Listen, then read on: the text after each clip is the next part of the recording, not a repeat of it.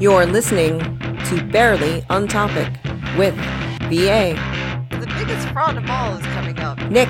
Here comes the bagel boy himself. Anthony. A puck goes over the glass. Every stupid player on the ice puts their hand up. Jeff. Then I moved to Canada. And Tim. Probably not.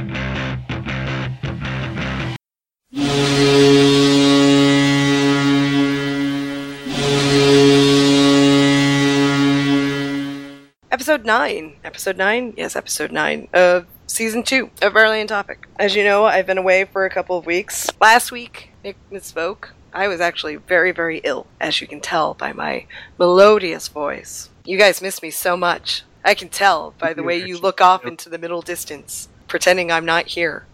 I just didn't really, I knew I didn't need to contribute there, so. I feel the love. We missed you, VA, we really did. Do you see what happened when Nick was trying to steer us? Come on. There wasn't really a lot of direction there. It's okay. I mean, I was sitting there and I was like, should I cut some of this out or whatever? I'm like, no, we're just going to cut out all the silences and just put it all together. It's going to be fun. Oh, it was fine. It was fine. You guys got to talk about Tori Krug the week before, so that was fun. And I listened to that episode. I listened to the episode. You know why? Because you listened to the episodes? No, because I didn't have to edit that one, and I wasn't part of it. I listened to it. I was like, okay, yeah. I did nothing with this episode. I just added to the count. I was so excited to come back last week and tell everybody about everything, and then I had literally no voice. And then I thought, well, I'll just be like a ghost in the background and just type things to make somebody talk as me. And then I couldn't even do that because after a while I was like, I'm just really just spent and dizzy and whatever. So, fortunately, you're now over your mean case of Ohio, and are here with us. You know, it is Ohio where I got ill. But I will tell you that I think that Columbus is actually a pretty interesting place. I did not get to do half of the weird shit that I had on a list. I had like 5 pages of notes on my phone about what I wanted to do, but I didn't really get to do very much of it because it was rainy and cold and damp, and I ended up getting sick, so... You know, I believe you. I imagine it just suffers from a severe case of, being in Ohio and sharing a state with Cleveland and Cincinnati. Well, it's really interesting. I've been all around Ohio except not Columbus, apparently. So we went to Columbus. We stayed in this hotel. I needed a quirky hotel. That's just what I need to do every once in a while. I actually spotted the next hotel I want to go to in Cincinnati because it's round. It's a Radisson and it's round, and I want to stay there. And you know why I want to stay there? Because I want to run around the floors like I did in Edmonton. It was so fun. If you're ever in Edmonton, you've got to stay at the Chateau Lacombe. Stay there. It's a round hotel. You can run around the floors. It is so fun. Anyway, so we stayed in a place called the Lofts Hotel. It's like lofts. It felt like an apartment. I love hotel rooms that feel like apartments.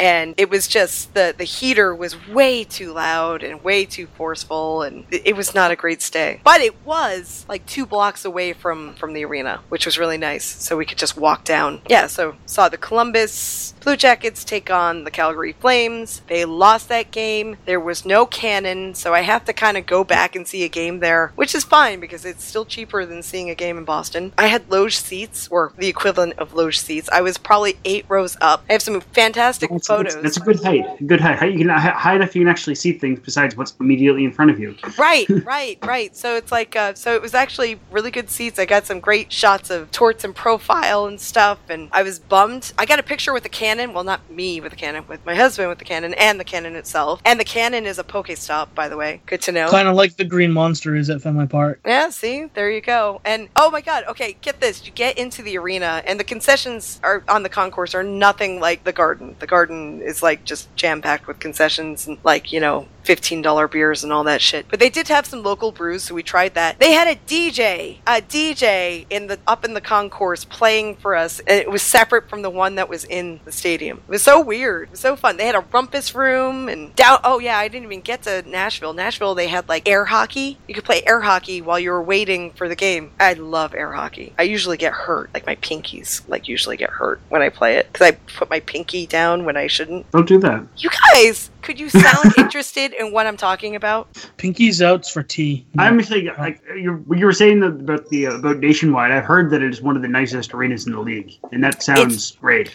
Let me tell you, what they did inside is actually really, the scoreboard and all the the visual stuff is really beautiful. It is like high def. It's like super high def. It's gorgeous. But the seats are tiny. They are tiny. I mean, I'm only 5'4", and I was having trouble, just like not banging my legs into the seat in front of me. Oh no. Yeah, the seats are very tiny. That would go badly for me. It works badly for a lot of people. Okay? But it is a really nice arena. See, what we're doing now is it's kind of like a lifelong goal, or however many years this takes. We're going to go see games in every arena, It takes longer to double back because there'll be new arenas for some teams. Like Edmonton already you have to go back to. Right, so I can go run around in the hotel, the Chateau Lacombe, which is actually closer to the arena than the arena is closer to it than it used to be, because you'd have to take like the underground over there, and now you can just really literally walk down the hill from the hotel to the arena. So now you have to stay there. Yeah, I have to stay there. I love it, and they have a rotating restaurant. Like, I was apparently born to be in born in the 50s or something, or in the 30s or something, because I love all this. We're born to grow up in the world that Epcot told us would happen, basically. Apparently. And so, okay, so, we have to go back to Edmonton, and we never went to Joe Louis, and we're not going to do that this year, and that's okay. So we'll make all these trips, but we got 2 down on this one. We've got the garden, and now, and Glenn's collecting pucks from each of the places, and we're going to commemorate it with like tickets and stuff and do that in a nice way. So that we can show that we've been to these places, and it's going to be really fun. So Columbus, like, it has some really nice spots. I ran into like an old school industrial guy, which was really cool. I mean, it's not often that you go into like a convenience store and you hear somebody talking about a band that you're pretty sure that most people have never, ever, ever, ever, ever heard of. Oh, that kind of industrial. Okay. And then you're just like Slovenian, you're like, the guy was saying Laibach. I'm like, Laibach? Like the Slovenian industrial, like metal industrial band. It's like, yeah. I'm like, really? And then the other guy's like, what's that other band? And blah, blah, blah. I'm like, he did some description. I'm like, Einstürzende Neubauten. And he was like, yeah, that one. I was like, it's not often that I get to bust that out on Thanksgiving in a convenience store. So that was pretty cool. So anyway, and that was a lot of fun. I think we bought some dubious alcohol there or something. But anyway, Columbus was pretty cool. I want to go back. There are a lot of things I want to check out when it's warmer and I'm not deathly ill. Nashville, I had a similar problem where I had like a bum ankle, but it kind of hampered me a little bit. And I realized that the hotel was uphill from the arena, but it was still not that far. It was like, a couple blocks down the hill. Now, Nashville, what was going on? They had the air hockey thing going on. The concessions were not that great at all. What was really funny to me was the people that were in our row. They completely sucked. Oh, yeah? What? Like how? They did this thing where it was kind of like they visited. Okay, first of all, the people who were to my right did not show up until 2 minutes left at the end of the first period. Oh. Right? And then they took their time about getting to their seats. All right. So then we go off during the intermission to go do whatever. We come back. They're not there. And I'm like, okay, whatever. Well, they come in like halfway through the period. And the woman comes up to me, right? And she goes like this actually to Glenn. She's like, you're in my seat. It's like, no. Glenn's getting frustrated because he's like, well, no, I'm going to get my ticket out. We've been sitting here the whole time. She said, you're in my seat. You should get out of my seat, blah, blah, blah. Because her friends sat in 2 seats right next to them that weren't their seats. They just sat in them. It's like they just thought they could visit wherever they wanted. They often went down to the other part of the section and then they'd come back, and it was just weird. And it was just like, okay. So I stood up because she had to pass me and it was hard to get by my knees. So I stood up and she looked me in the eye, had to look up a little bit, and I just gave her the look like, what are you doing? Like, it wasn't even a really menacing look. It was just like, what are you doing? These are our seats. We've been here the whole time. I don't know what you're doing. She was really drunk. She was thinking about it, and then she's like, oh, no, I'll just sit down. Like, yeah, why don't you just sit in your seat over here? She kept trying to apologize to me. That wasn't happening because I just didn't give a shit at that point. I was just like, just watch the game, She introduced herself, and I'm like, that's great. I want to watch the game. And then she and her friends continued to do this for the rest of the game. Come back and forth, go visit down in the other part of the section, come back. And it was just like, oh my God. And people in Nashville, they kind of mosey around when they're on foot. But as soon as they get in the car, it's like all bets are off. Like they've got to go as fast as they can. I swear to God. It's like, why don't you just be kind of like the same speed all No, the it's way either around? they're either sauntering or they're NASCAR. Okay. It seems very southern.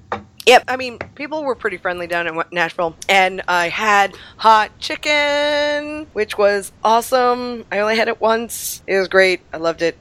So it's an interesting place, but it wasn't really warm down there. It was like hovering in the low 50s, but it was very windy. You know, I guess I should just be glad that we weren't caught in the fire or anything. But, you know, Louisville was great. I learned that I actually do like bourbon. Yeah, that's a good thing to know, right? I never really thought I did, but I will tell you, down on Main Street, it does just smell like bourbon. Like the air is just filled with bourbon. It's hard to get dinged for DUI there again.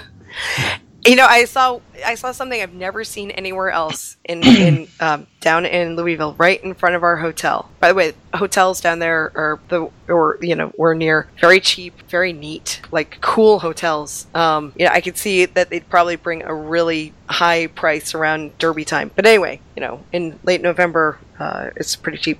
I saw a car drive down the street with at least one of its tires off. I'm talking just the metal scraping on the road. That's how you ruin a rim. Yeah, it was like sparks flying, and it was the worst sound you could imagine, and it was just like, I could check that off my list. I've seen that now. So, yeah. So, how was the hockey? Preds won. Did you bring us back a bounding gagged Roman Yossi? I did not bring back a bounding gagged Roman Yossi at all. We came consensually is what you're saying. Cool. Oh my God. Oh, I misinterpreted that. I saw somebody in Centennial Park who looked vaguely like him when I went for a walk earlier that day, and I kept like staring at him. And the poor guy, I mean, if it was Roman Yossi and I just didn't recognize him, that was my chance. But I don't think it was him. It was just... You have your ether ready to go at a time like that. Jeez, damn it. I knew I forgot to pack something. I did get my Yossi t-shirt. The fabric is very, very thin, so I have to wear something under it. So weird. And I just want to say, old pal PK Subban, not sure that he's not up to his old tricks. He's gonna need this year in Predsville to just kind of calm down and not be a hab. He was doing some sketchy stuff on the ice, but he scored twice. 2 times power play goals. It was amazing. So I got to see the celebration. It does take a long time to get habness out of players. I guess it was before you were watching much, but that one season when Benoit Pouliot was in Bruins, it was a good half season before he finally stopped playing all habby. I believe it. So it's going to take a little time, but they did have some totally cute t-shirts down there at the pro shop with a cartoon like character face of him. It was very cute. I wish I had taken a picture of him. And no, Glenn did not buy either the Neil or the Ribeiro. Ribeiro looks really sickly. He always has. He's a scrawny fucker. I don't know how he's managed to still be alive in the league at 37. Oh my God, that's gonna be a miracle. All I could think of is... except the exact opposite of a miracle, really, because it's Ribeiro. Yeah, God, he's awful. Piece of trash. And he just looks like a drowned rat. Kind of looked like Ren, but drugged out more. I mean, I don't know. But, God, they like him down there. Ugh, I don't know. Really? I mean, they love Neil down there. But, you know, you have, like, Mike Fisher and Roman Yossi and PK Subban, like, kind of, like, on a lot of the stuff around the stadium. So that's cool. And Pekka Rinne. And I really, you know what? What's really wonderful about going to see games is you can really see how players actually play. Like, on TV, you only get a certain representation of it, and when you get to see a game live, you really get to understand what's going on a lot more, because stuff is not always on TV. I don't like Rinne's style. He plays far too far out in front of the net most of the time, and it leaves some spaces really vulnerable. He really relies on having better defensemen. You know, that game, I don't think he let anything in, luckily, but it was just, Yeah, that was against the Bolts. The Bolts, they couldn't get anything going that game. But it's been the case for a while now. The Bolts have just been like temporary free fall for a few weeks now. Yeah. Well, Stamkos is out, but he's not the end all to be all. They've been dealing with that for like parts of. Strawman's probably the bigger problem. Yeah, I think he was out. Yeah, a lot of things are going on with him, but they don't really deal with them very well, especially not on the road. But anyway, yeah, I don't really like his style of goaltending. He seems to be a little too far out in the net for me. And it's like, I know that Tuukka can do that from time to time, but I'm kind of used to it. No, I mean, Pekka, it's different. He's just way too out. He's aggressive, but doesn't have the skill to make up for that aggression. Is that a good way to put it? I think that's a pretty good way to put it. Yeah. I can see when people say that Rene is overrated. Yeah. He relies more on his defense than he should at times. I mean, you should rely on your defense. You are the last resort, but still, yeah. Well, see, he came out playing behind Weber Suter as a pairing when both of them were younger. And, among the other the guys that played in front of him when he got that money, guys like a young Dan Hamhuis, for example, was on that, was a Pred too. Probably pushing too far back for Verzadliski and certainly too far back for Timonen. But, point being, he had some really good guys out in front of him when he was younger, and he learned to play for that team with them. So now he's good. There's a great defense in front of him, but it's a completely different complexion. Yeah, and it's going to take a little while for it to gel a little bit more. And it's about a defenseman adjusting their playing style. Mm-hmm. Just last week after Gerard Gallant was fired from Florida, I read something that talked about how he and his old staff, so John Madden, who was fired at the end of last season, one of his assistants, had basically Madden was basically their defense coach. They had the defenseman and Luongo practicing specifically to complement one another. And this is part of the reason why they think that Reimer's been so bad this year. Because the defense is largely playing to cover the things that Luongo can't do and leaving the things that they know Luongo can save up to Luongo. Right. And that's exactly not what Reimer does. Right. Reimer and Luongo are not the same person. Funny how that happens. Yeah. Well, goalies are quirky and different. Everyone is a different flavor. Yeah, and your defense needs to be prepared to play in front of other ones when it comes to it. And incidentally, that sort of down a Bruins-y things like, I wonder if that's why our backups have been so shit since Chad Johnson left. Oh, you think that they're playing to Tuukka's strength and not the backups? Because we've been going through backups like fucking water, right? Well, which is part of why they resigned specifically Hudobin, right? Is because, if you go back to here, sure, most of our defense never played in front of Hudobin, but... Well, I kind of always think that backups, they kind of want to have their chance, don't they? Backups got to be one of the hardest positions in the game. Yeah, and so basically, Hudobin had his chance. He never really sealed the deal, and he came back to a place where he was liked and respected, and he could, and he, I guess, enjoyed the coaching style. I mean, I think he and Tuukka really get along. Probably a couple hundred thousand too much per year for 2 years, but not overly so. Yeah, and I think that's why the Bruins brought him back. There's about needing a goaltender that met the requirements for exposure as well, but specifically Dobie, because we could have found other backup goaltenders for that. Ones that are actually probably more reliable overall than Dobie is. But yeah, someone that knew the coaching style and at least some of the defensemen, and as a result could accommodate that. And as a result, would be better suited to accommodate that. But on the other hand, we only have three technically. Yeah, 3 defense. No, actually, shit. Krug never played in front of Dobie. It's a whole new world. Yeah, because Krug never played in front of Dobie. So really, it's just Z and McQuaid who played in front of Dobie when he was on with the Bruins before. Right. So. Yeah. I think it's going to take a little time to figure all of that out, obviously. How many years? Was it just a 1-year deal for Dobie, or? This time around, it's 2 years. Yeah. Okay. I'm not going to worry too much about the past stuff, but it is an interesting point that, Dobie is taking a little time to get reacclimated, I guess. And there are a lot of puzzle pieces that need to be put into place for that. Apart from his first start, he hasn't had many. He's only had, 4 or 5 starts now? And he's only got his 1 win there, which was on Thursday. But apart from that first game he played against, I think that was Montreal. No, Toronto rather, not Montreal. Toronto, yep. He was okay in the Montreal game. The Toronto game, apart from that one, been good, even despite only picking up the 1 win so far. The injury didn't help. No, the injury did not help him at all. But we're glad he's back. That way, Zane can get some more time in Providence, and Toby can back up Tuca, and everybody's happy for another year or two. At least until such time as the team washes its hands of Malcolm Subban at the end of this year, which I'm certain is what's going to happen at this point. Oh, Malcolm. I wanted him to work out I because he's a know. Subban, if nothing else. Yeah, you hope that a little of the magic rubs off on him. But, oh well, you know what? It's not an easy position to play, and Nope. it's not easy Nope. to... It takes a while. You don't draft goalies in the first round. Oh.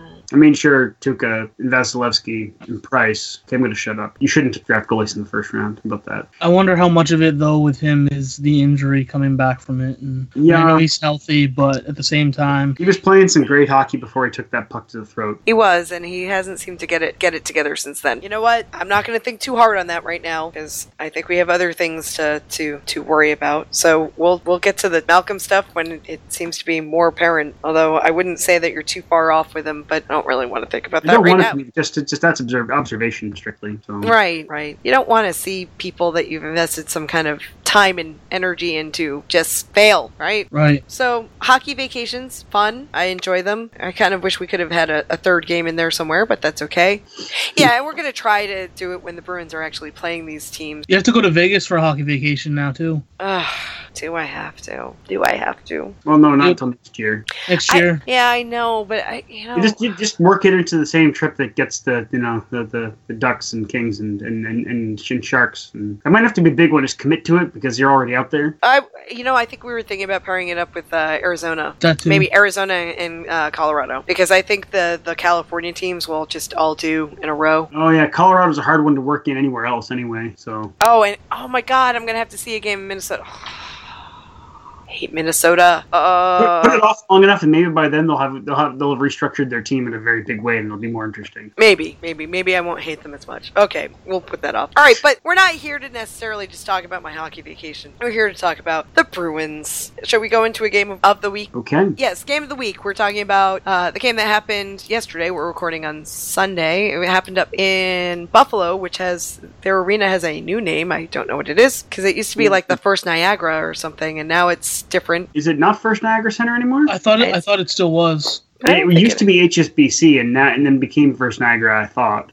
I'm going to look it up because now I brought it up and I'm stupid like that. Okay, while you're doing your legwork, we had other games this week too, and we came out of this week with, not counting last Sunday, 5 out of possible 6 points. So that's It's the pretty KeyBank good. Center now. Hmm? The KeyBank Center I was right! Changing their friggin' name more than Ottawa's arena. was First Niagara a bank because KeyBank could have bought them out and then bought the naming rights. Sort of like how Fleet became TD. Probably. Yeah, That's- yeah. Okay, so yes, the team Bruins played Buffalo yesterday, and we won that game. Yes, It definitively. was a good game. It did not go into OT, which was nice. Yes, and a couple of the people that have been struggling to score. Two individuals we expect to score a lot, namely David Krejci, and possibly more importantly in this case, Patrice Bergeron, each got their 4th goal of the season. Oh, yes. Yes, I have that written down. Can I just say, do you know who had an assist on that Krejci goal? Brendan Carlo did. Brendan Carlson had one. Yes, I just wanted to... there was like a distinct lack of talking about him over the last couple of weeks. I just kind of wanted to make 25 great again, you know? Yes. We were just keeping our powder dry for you, you know. Well, I didn't see that goal, but I remember getting the update on my phone. Initially, the score had given the goal to Carlo. Jack called it as Krejci right away. It was pretty obvious as Was it? Okay. Anyway, I just wanted to bring him into the And in conversation. terms of things that are relevant to VA's interest, the secondary assist went to David Backus as well. So Yeah, Bacchus. Back to the future. Charity work is fantastic. I love him. for once, we mean that literally too, because it is. It is. It is. Oh, did you know that he lost one of his doggies? I saw that It made me so sad. I don't know him, but I know what it feels like, and it really, really sucks. So, David, I feel for you. I really do, because we've both gone through this. But anyway, yes. So, Bacchus, yep. I know that there's, like, we're not all in agreement about Bacchus, but I like Bacchus on this team. I really actually love talking. I love hearing him talk about things. I think that he's really kind of, in a way, it feels like he's been here for quite a while. He says a lot more in interviews than other players do, and I like that a lot. Yeah, he's interesting. Incidentally, Riley Nash also says a lot more in the between the period interviews than other players do. I was like, holy shit, Riley Nash, you're not reading from the HockeyBot mixtape right now. This is the HockeyBot mixtape. Put pucks on net. Drive down the center. Blah blah blah blah. Blah. Oh my god, that would be so fun to take a whole bunch of audio and do that. Maybe when I have more time over the summer. Wouldn't it be so great to have a HockeyBot mixtape? Yeah, just play it every once in a while. Yeah, Riley Nash, the guy who sounds like he should be a complete stoner to me, has interesting things to say. He smiles a lot too. He's still saying, standard hockey boilerplate, but there's definitely more substance to it than the usual exact same words put together in different orders. So, yes. And Bergie also had a goal, which was quite nice.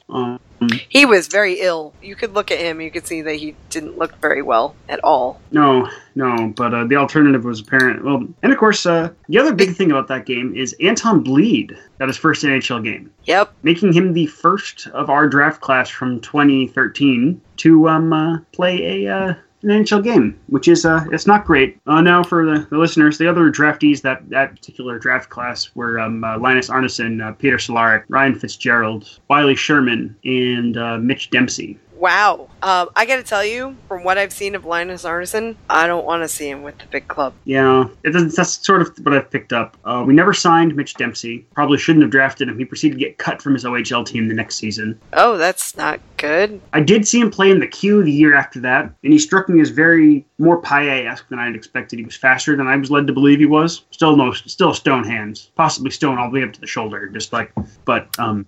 Maybe he's an Onyx. Or maybe he's a Geodude.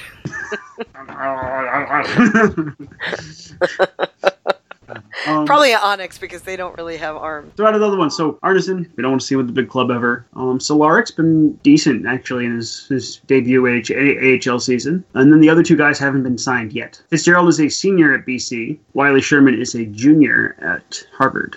Now, was Fitzgerald related to somebody on the Bruins? Okay, so Fitzgerald's a complicated one. This came up, I think, maybe the last episode. Yeah.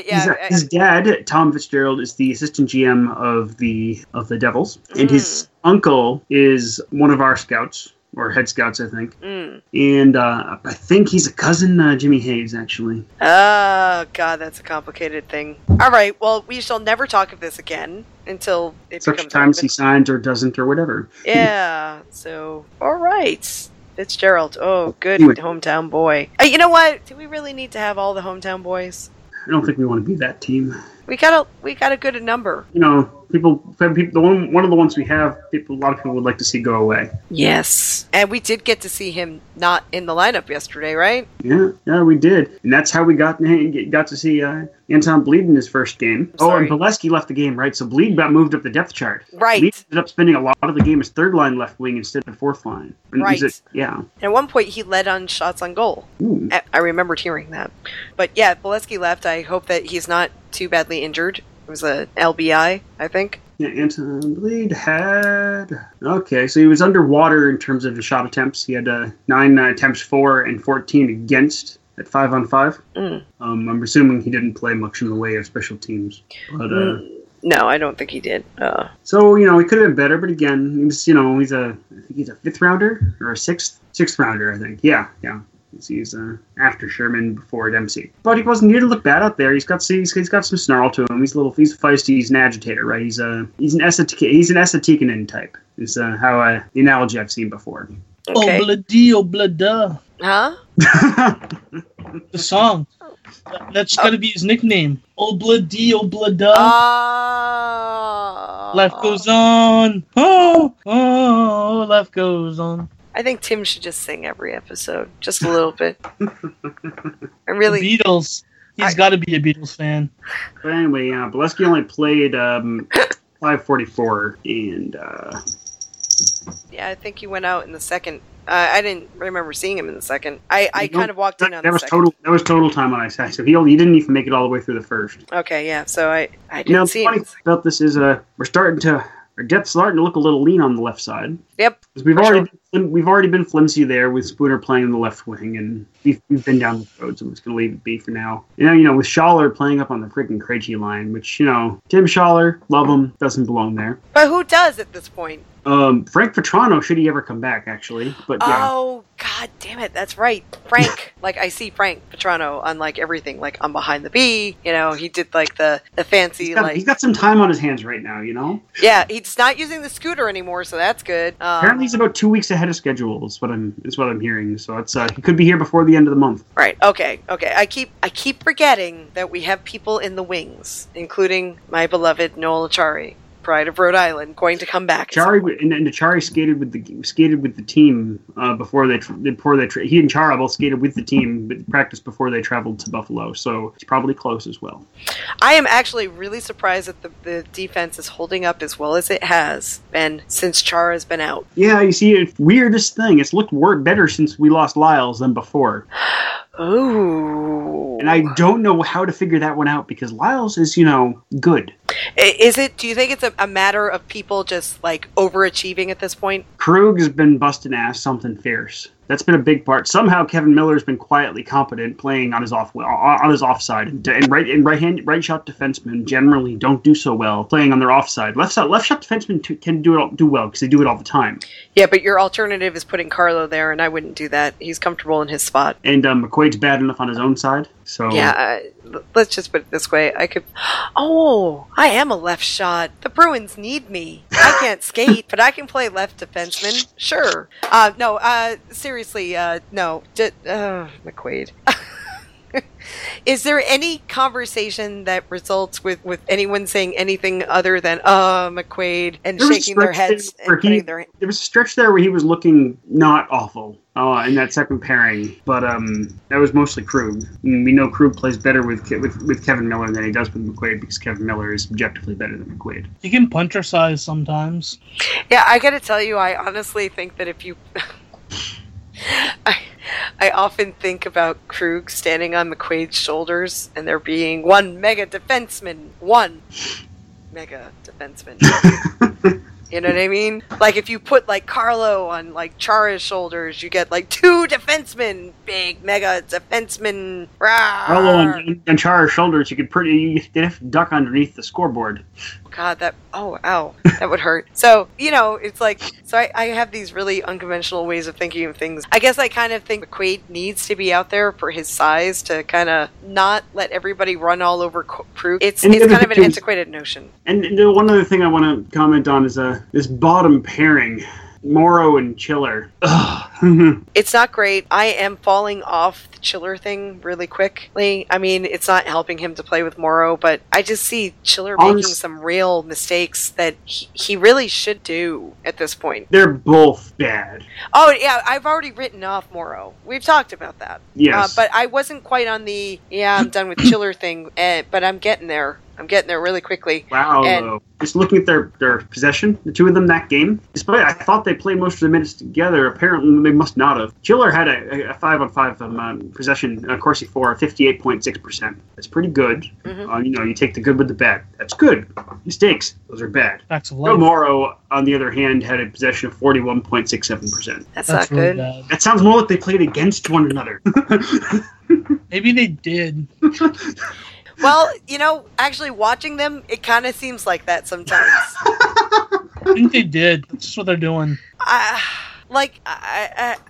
Is there really anything more that you can say about the two of them separately and then put them together? It's just fuck, man, I just don't have time for this shit. You know what I mean? It's I gotta move on to something more positive and happy. And here's the thing: is Chiller, generally speaking, with Lyles was plenty good at picking up for Chiller's mistakes. Mm-hmm. But now it's exposed. Yeah, he's very exposed, which I'm guessing is why he was the one. Which is why at first, when Chara went down, Chiller was the one getting scratched over Morrow. I guess that's why. And in retrospect, that actually is not a bad choice. Yep. But now that you're stuck playing both of them, and to be fair, you are stuck playing both of them because we saw O'Gara's got promise, but he's not there yet. Same with Grizz. That's why they actually called up friggin' Tommy Cross to be the 7th defenseman yesterday. He's already back in Providence. He's playing the game that's going on right now. But I didn't even know he got called up. It was Honestly. very quiet. It was only Mark Diver that mentioned it. Mark Diver and Cap Friendly are the only places that I saw any mention of it. Yeah. He does okay in Providence, but I'm not sure I really want to see that. You know what I mean?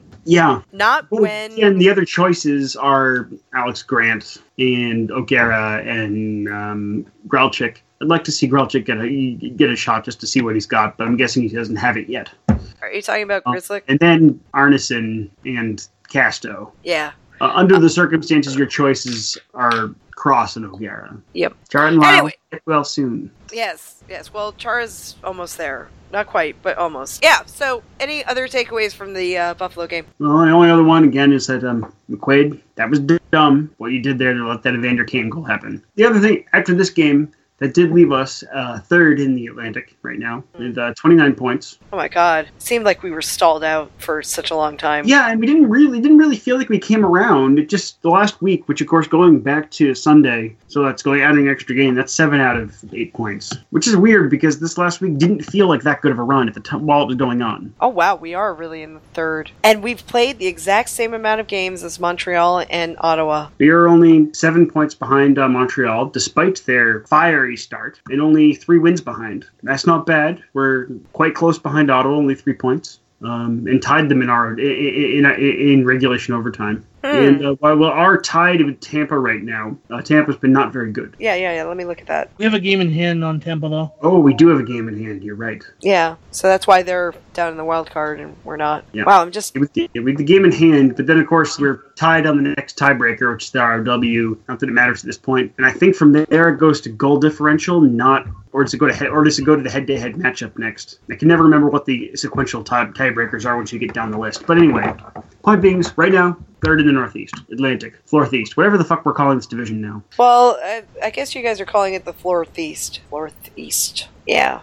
Well, you know what? I forgot this one thing too. Bruins got their first loser point this week. Yeah. They've either won in overtime or they've not gone to overtime. And then this week they lost once in overtime. Yeah. That loser point sucked too, because didn't the shootout go to like 8 or 9 rounds or something? Yep, it did. And that was the game of the 2 shootouts this week where the Bruins played much better in the rest of the game. Yep. Compared to Carolina, where we stole that point at the end. Good job, Hudobin, for finally getting your first win on the season. Yeah. So, but I think it's fascinating to me that they've gone this far without actually getting 24 games, I guess. You see, the thing about it is because games. it's a ridiculous scoring system in this league, that's how you miss the playoffs sometimes. I mean, that's our, right, is not having these loser point stuff. I'm supporting you up. No, I'd much rather just win in overtime. Let's just do it. Of course, yes. But, if we're going to lose, I want to lose in overtime. Right. Obviously. But, right. Really, though? Columbus, for example, they have 4 OTLs. Yep.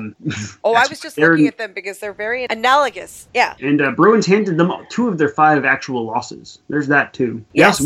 But point being, they're a funny one because they're in the same position in their division as we are in ours, but they got on the back of a whole shitload of overtime losses. And they also have 2 games in hand on us as well. Yeah. I mean, they have the same number of wins, so yeah, they actually would be in a good position regardless. But the Metro is a better division than in the Atlantic. We discussed that before, that we would actually be competitive in the Atlantic because the Atlantic sucks dog balls. Yeah, and if you're looking at overtime losses, Ottawa's ahead of us in Montreal, and they only have 2 overtime losses each. So things aren't looking too bad right now, despite our defense being in the belly of the beast. Right.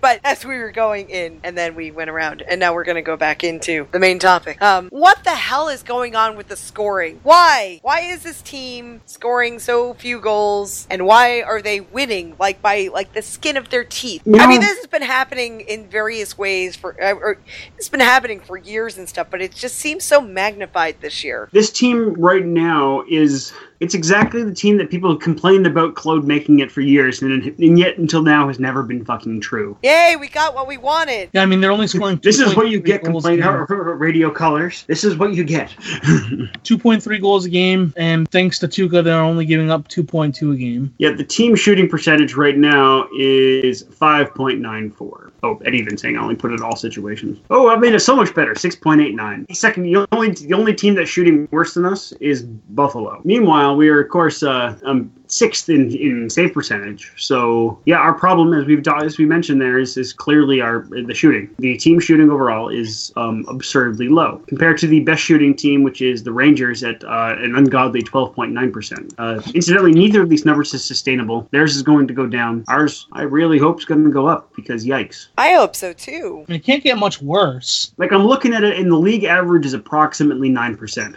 So what's ours again? But ours is 6.89. Wow, it's not that good. We're talking about, we could be looking potentially, if we get a decent correction here, going up by about 2% on our shooting. So that could be good. So for example, if we have shot at 9%, our total shots for is 827. All right, so we have low shots, although it seems like some games we have like huge amounts of shots on goal. We're talking about shot percentage, right? Yeah. Just so I could finish that thought. Sorry to do the math. We've got 59 goals for. If we're shooting at approximately league average, we would be looking at 74 to 75 goals for, which would incidentally push us above the Habs, who only have 69 goals for. So the Bruins are putting a shit ton of rubber on net, which is good. They're not putting very much rubber in. That's bad. That is very bad. It is. Why? Do we have any clue why? I mean, the big thing the numbers look so bad is that we have our two biggest shooters right now, both having taken 77 shots on goal, are not doing so hot. Torrey Krug is shooting a outstanding, award-winning 1.3%, and Patrice Bergeron is shooting 5.2. Now, how much of that for Patrice is that he's feeding the puck? Well, he's not getting a lot. He's only got he's only got 3 assists. Yeah, Patrice, it's a funny one because I don't really fully understand how he's not getting assists on Marchand and Pastrnak scoring. Well, he's doing the other things, I guess. It has to be, and I've postulated that before in this space, but you still should be seeing some secondary assists in there. I mean, the only thing that I could think of maybe is that the quality isn't there, and I have no way of really quantifying that, but maybe they're just not getting the quality chances and that's the reason why that, they're not going in. But, some people certainly are, because you look at, Pasta and Dom Moore are shooting at just over 19%. Wow, even Dom Moore. Dom Moore is funny. He's ranked quite high in our scoring. He's got 9 points now, just as we all predicted. Of course. But he's only taken 31 shots. Everyone else almost everyone else in the top 8 has at least 49 shots, which is Ryan Spooner's total right now.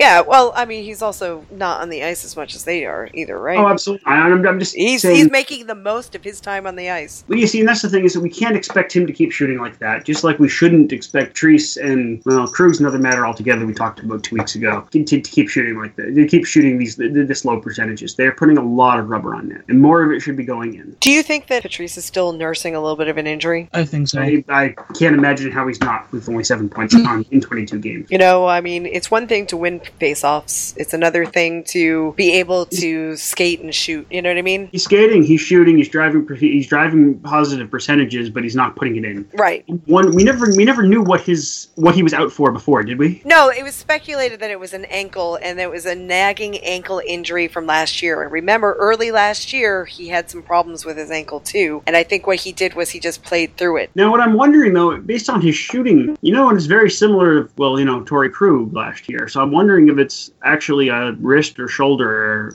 or elbow or something. Yeah, because he'd be losing power somewhere on the shot. And then, that's causing it to not go in. That split second of difference can be the difference. Maybe it's a new injury then, because he was walking around in like an air pass. That's right. Yeah. He had the boot on. Yeah, so it could be a new injury that is, either A, not diagnosed, or B, not looked at as being very serious, or C, that he's kind of just going to play through. The good thing is, because he's Bergie, even though he's not scoring, he's still doing Bergie things, and that's fantastic. And his line mates are scoring pretty well, too. But that means that he's not scoring, people up and down the roster need to be doing more. And that's where things really start to be a problem. 5 points from Matt Bolesky, 1 point from Jimmy Hayes. Yeah, that third line just... 6 points from Chara. Zarnik only at 5 points himself right now, so it's not like he's playing that well, that much better in that role than anyone he's been playing with, or what Spooner would be doing there. But this is Zarnik's first year up, and yeah, you know how it is. No. My point is that third line, in general, your third line is supposed to be, at least the way this team's rolled the last few years, and maybe this was just a luxury by virtue of having Louis Eriksson. We had the Bergie line, we had the Krejci scoring line, and then we had scoring line B, which was, variously centered by Soderberg and Spooner, depending on what point in the timeline we're here. Right. Our third line is not doing that. Whatever combination you seem to throw at the wall lately isn't. And again, this sort of goes back to, even if he's not going to be a scorer wonderkind himself, getting Frank Vatrano back will at least slow down the line blender. Wunderkind. Yes. Yes, no.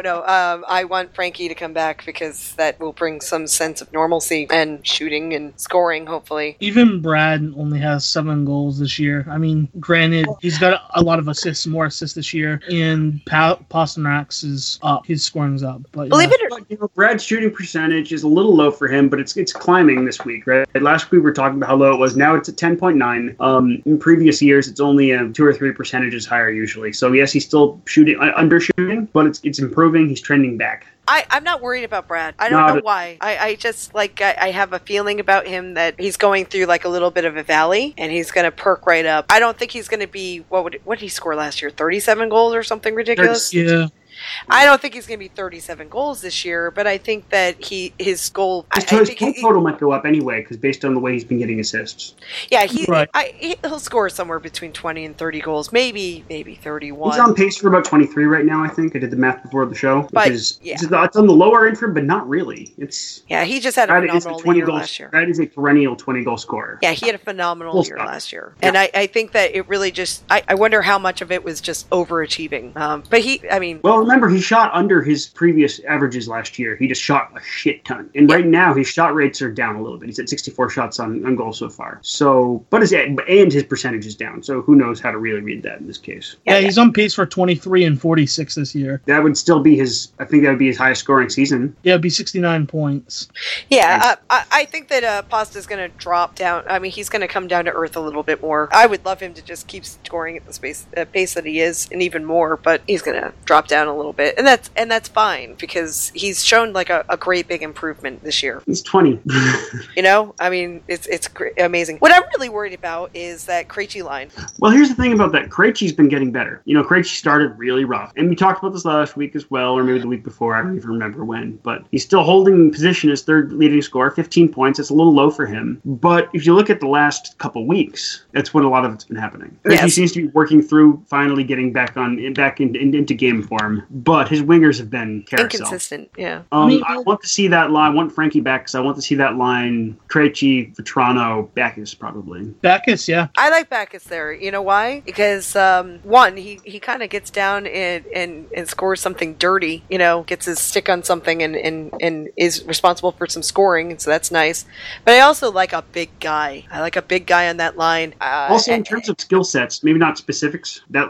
Is sort of agreeing with you here. That line, that construction would be similar to the Krejci, Louis, Pasta line last year. The wings are reversed in terms of what they do. And again, Louis and Backes are not the same player, but they both do, dirty area stuff. I want to look at Backes as being maybe a little less brutish than Lucic, but still having the kind of size and ability to impose his will. I agree, but again, he goes down net front and stuff. That's not Lucic's turf. Lucic was a shooter, not a garbage man. Well, yeah, okay, but you can see what I'm saying. It doesn't have to be the exact same. I agree with you on getting the size on that line's good. And I'm just saying in terms of what they do on the ice, not the details, but in broad strokes. Yes. Toronto Krejci Backes line is not entirely dissimilar from the Krejci line as constructed last year. Shooter, mucker, disher.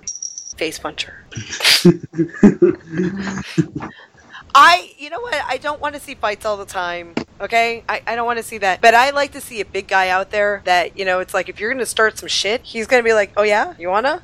Do you really want to do that? You think really hard about that. That's what I like. I like people who don't have to do it. They just kind of impose their will a little bit. Really think about that. And Backes is not afraid to do punchy face stuff if he needs to or wants to, or if the person deserves it enough. I'd like to point out one thing about Backes too. He's on pace for 23 and 19, which is 42 points, which which is pretty much Backus. And people complaining about it. That's sort of what that does say. That's just not a $6 million stat line, and I think that's the real problem. He is a little overpaid here, but he is. But you know what? I'm willing to look at this year as like the get to know you year, and then next year things are going to get better. He'll also be 33 though. He's going the wrong direction there. Shut up.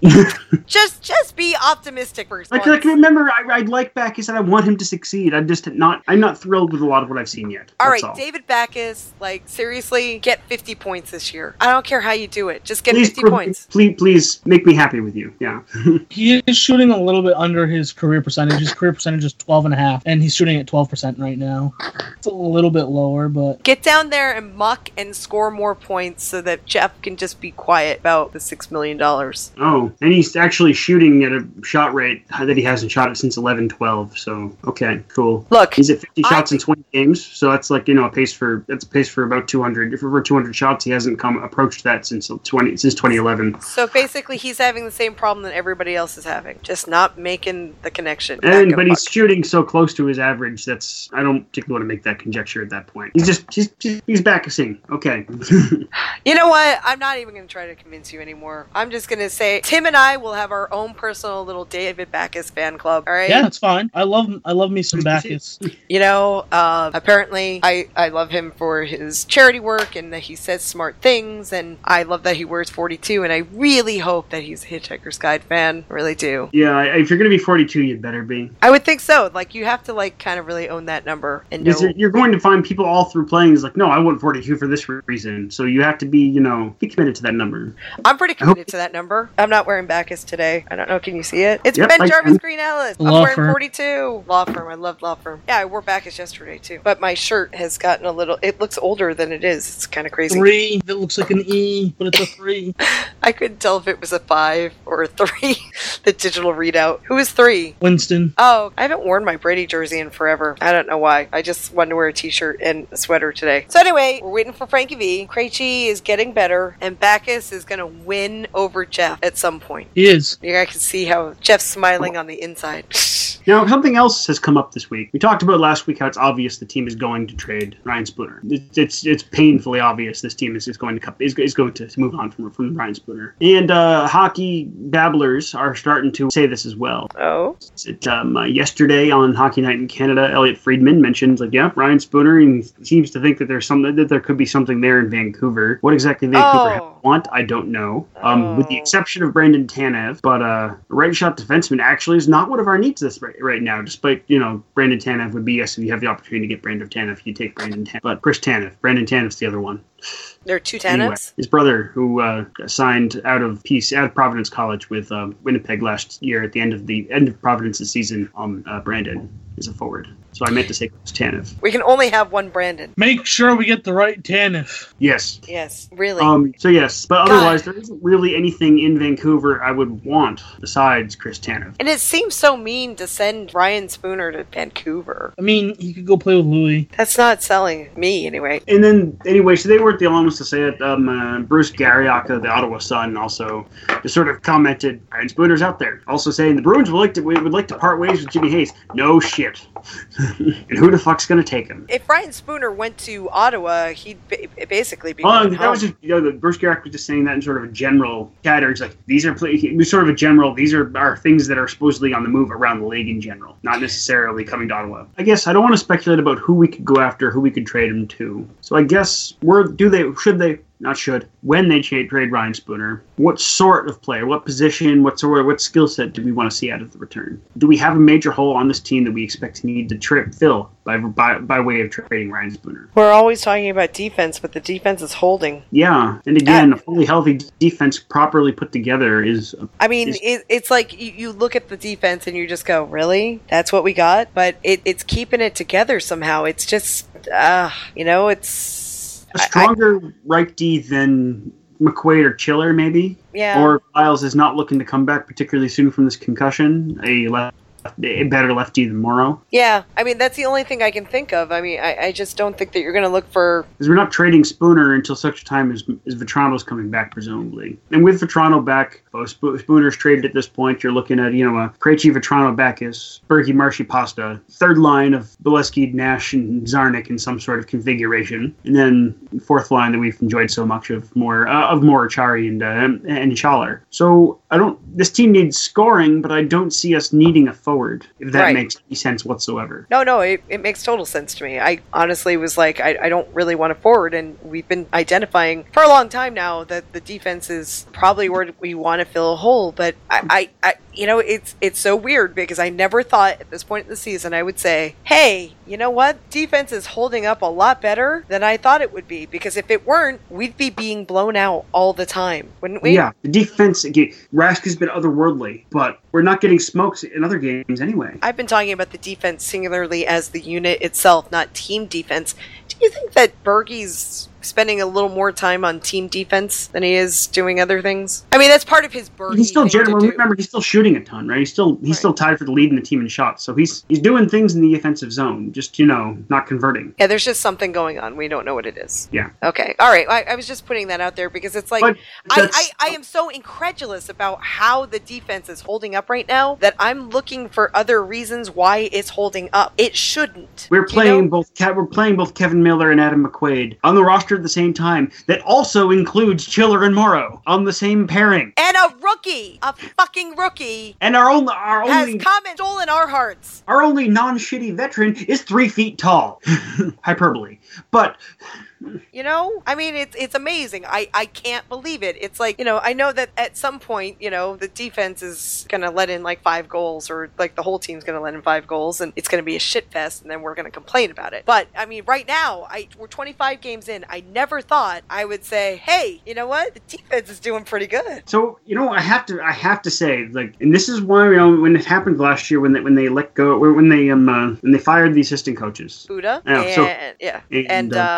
Jarvis, the Dougs. Yes. The Dougs. Doug Huda was doing our defense work. Yep. We bring in Cassidy and Jay Pandolfo. Clearly, whichever one of them is truly managing the defensive structure. Cassidy gets this team. Gets this Franken roster. Cassidy. It's Cassidy because he's a defense guy, and he was like that, and he was a good choice for Providence because he and Claude very much fit together, similarly in thought. Anyway, that's what it is. Well, Claude and Pandolfo's also, he was a defensive forward. He was a runner-up for the Selke a few times when he was younger as well. So it's Cassidy. Point being, they're both contributing here. Cassidy. I feel like being a child about this. Okay, listeners, you can only see her gestures and face while she said Cassidy last time there. I look like I was 4 years old, which coincidentally I am. Anyway, yes, you're right. They're both contributing. But yeah, so this assistant coaching change has to be part of it.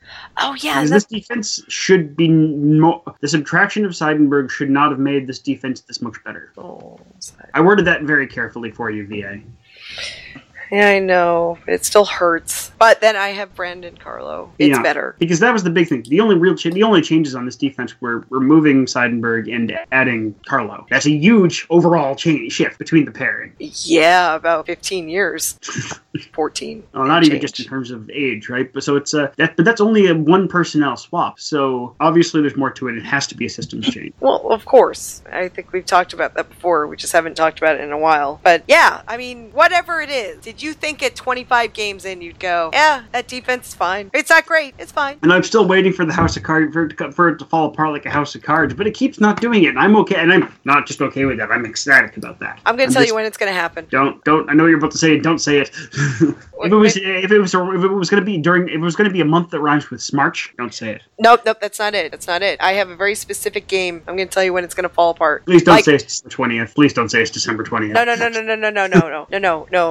And it's not even. It's not going to be a full thing. We're just going to see the flaws, okay? I'm going to tell you when it is. Ready? It is December 18th. It could even be earlier. It could be the 15th. And I'm not... that sounds bad. That's not bad for the Islanders game. The Islanders game, they're going to fix things, and it's going to be fine. The Islanders shit, too. But I'm telling you, once we see, like, the Kings or the Ducks or something, we're going to see what's going to happen. The Ducks are the second day of a back-to-back after playing the Pens the night before. Yeah, so listen to me. I'm not saying it's a complete falling apart. We're just going to see the flaws, okay? We're going to see those games are always messy and shitty for us. And it's just going to be like it's been the last couple of years where the games get shitty. I could be completely wrong. The Ducks and Kings at home are not the worst games. It's when we're out. It's when they're in their barns or when things are ugly for the Bruins particularly. Well, I'm just saying, though. Just look for that to happen then. If I'm right, I'm only going to have the satisfaction in being right. I'm going to feel shitty about it in a way, but a slight satisfaction. But if I'm wrong, great. Like most of the time I'm wrong about these things. So, but I just have a feeling that's when we're going to see the flaws and we're going to go, But the 20th, they're going to be fine because the Islanders are terrible. Oh, the Kings are the 4th of just a march, a week of just games that are going to be tough. Yep. Habs, Ends, Anaheim on the second night of a back-to-back, and then the Kings. Yep. So I'm just saying that's when we're going to see it, and it's not going to fall apart completely. It's just we're going to see the flaws, and we're going to come back down to earth a little bit, and then it's going to get better, and Char will be back by that. So it could even totally not happen, but it will go on record that I said this shit, and then when it doesn't happen, you can tell me that I was wrong. Looking at the schedule, I see where you're coming from. It's like, See, occasionally I am smart. I mean, I'm very smart about a lot of things, or a fair number of things. But hockey things I'm not always very smart on. This, I just feel like that's what's going to happen. So basically what we've arrived at is Bruins are shooting a lot. They're just not getting it in. You just got to grind it out and get Frank Vetrano back. Get Frank Vetrano back. See what happens there. Hold defense. Please hold defense. Tuukka, just keep standing on your head, I guess. That sounds great. Just do it all season. You too, Toby. Yeah. And then, everything's going to be great. Okay. Perfect. We worked it all out. Excellent. I'll write that number for Claude after the show. Okay. You do that. All right. So why don't we talk about bare necessities? Okay. So it's a busy week. 4 games. We got tomorrow against the Fancy Cats. Wednesday, rivalry night against the Caps, which that'll be ugly because of fucking Braden Holtby. It's going to be awful. And then Thursday against the Avs, who are awful, so that'll be a nice bounce back, even if it's the second night of a back-to-back. And then Saturday at the Leafs, against the Leafs at home. Yep, it's a lot of games. It is.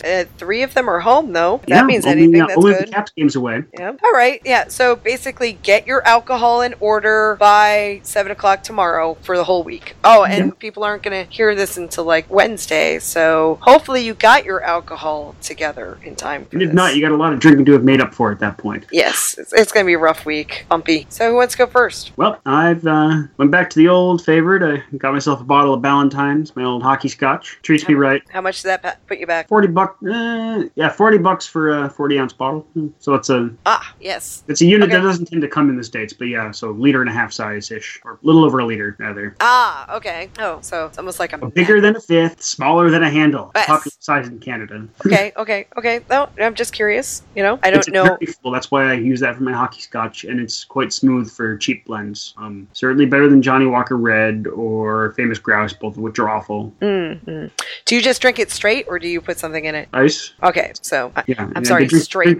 I drink the bad scotch on the rocks, whereas his good scotch I would not put it on the rocks. Yeah, well, I mean, I've learned about scotch, like, it is situational. Like, there are some good scotches that you put, like, a little bit of water in. Most scotches, it really opens it. Like, they just recommend you take one little sip, add the drop of water, and then go back for another sip, and just you can see the difference. It just a little.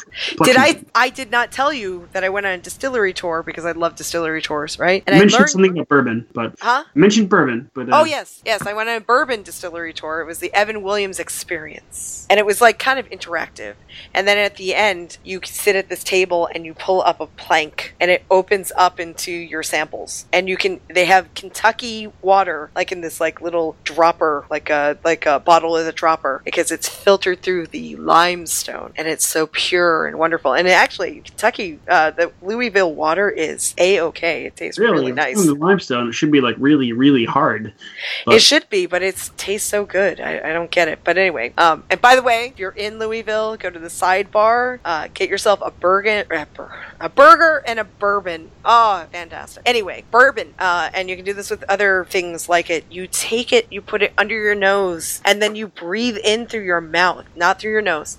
And you can it all comes up, and you can really get the notes. It's really awesome. So do that with your scotch. Not the scotch. Next time I have good scotch. Okay. Well, anyway, yes. I learned how to do that. I did not know how to do that before. Anyway, I'll just talk about my bare necessities now. I haven't been able to drink very much, which has been a shame because I've been injured or sick or whatever. But I did have a finger of bourbon the other night. It was it was so nice. I sipped it very, very slowly, and it kind of opened up my lungs a little bit. It was very nice. Well, it's Michter's. It's Michter's small batch bourbon. Very, very nice. Very smooth. Sublime caramel notes. Very nice for sipping while watching a game or eating a burger or whatever. I had that down in Louisville, and my husband, it was so nice to walk in to the house the other day with a bottle of it. He found it at the same place that we got the stout, which is in season, I think. Gotta find it somewhere. You know, the Narragansett coffee milk stout. That stout, okay. And you said yes. the stout. Okay. Yeah. No, like, that's got to be coming out soon. So, I'm gonna get some of that too at some point. I still have a little more beer, but I'm gonna enjoy a little bit of bourbon. And I also got this really neat stuff, raspberry cider made by Amish Wedding. It's not a hard cider, it's just cider, like regular cider. I got some of that because we were down in Tennessee and that's what you do. So I got some of that. Yeah. Right. So I know. Okay, so that wasn't super interesting to you guys. Whatever. Guys suck. A little bit. Tim. Yeah, I changed it up a little bit just because, I don't know, kind of felt like it, and did Twisted Tea half and half because it's just alcoholic Arnold Palmer, and I kind of felt like that. So rather than buying hard alcohol and actual Arnold Palmer, got Twisted Tea half and half. I find it ironic that you have an alcoholic Arnold Palmer, because I think he created the drink because he was giving up drinking. Oh. They actually make an alcoholic version of Arnold Palmer. I've only seen it in 34-ounce jugs, and it's got him, the whole same label and everything, but it's just got alcohol in it. But I couldn't find any of the jugs this time around, so I just went with Twisted Tea half and half. So, we're probably going to wrap up the show. You can find us on SoundCloud, on Facebook, on Twitter, all at Barely on Topic. We're on Google Play now, and on Stitcher, on Donner, on Blitzen, all that stuff. If these are things, they aren't really things. But anyway, did we get anything? I don't think we got anything really special from last week.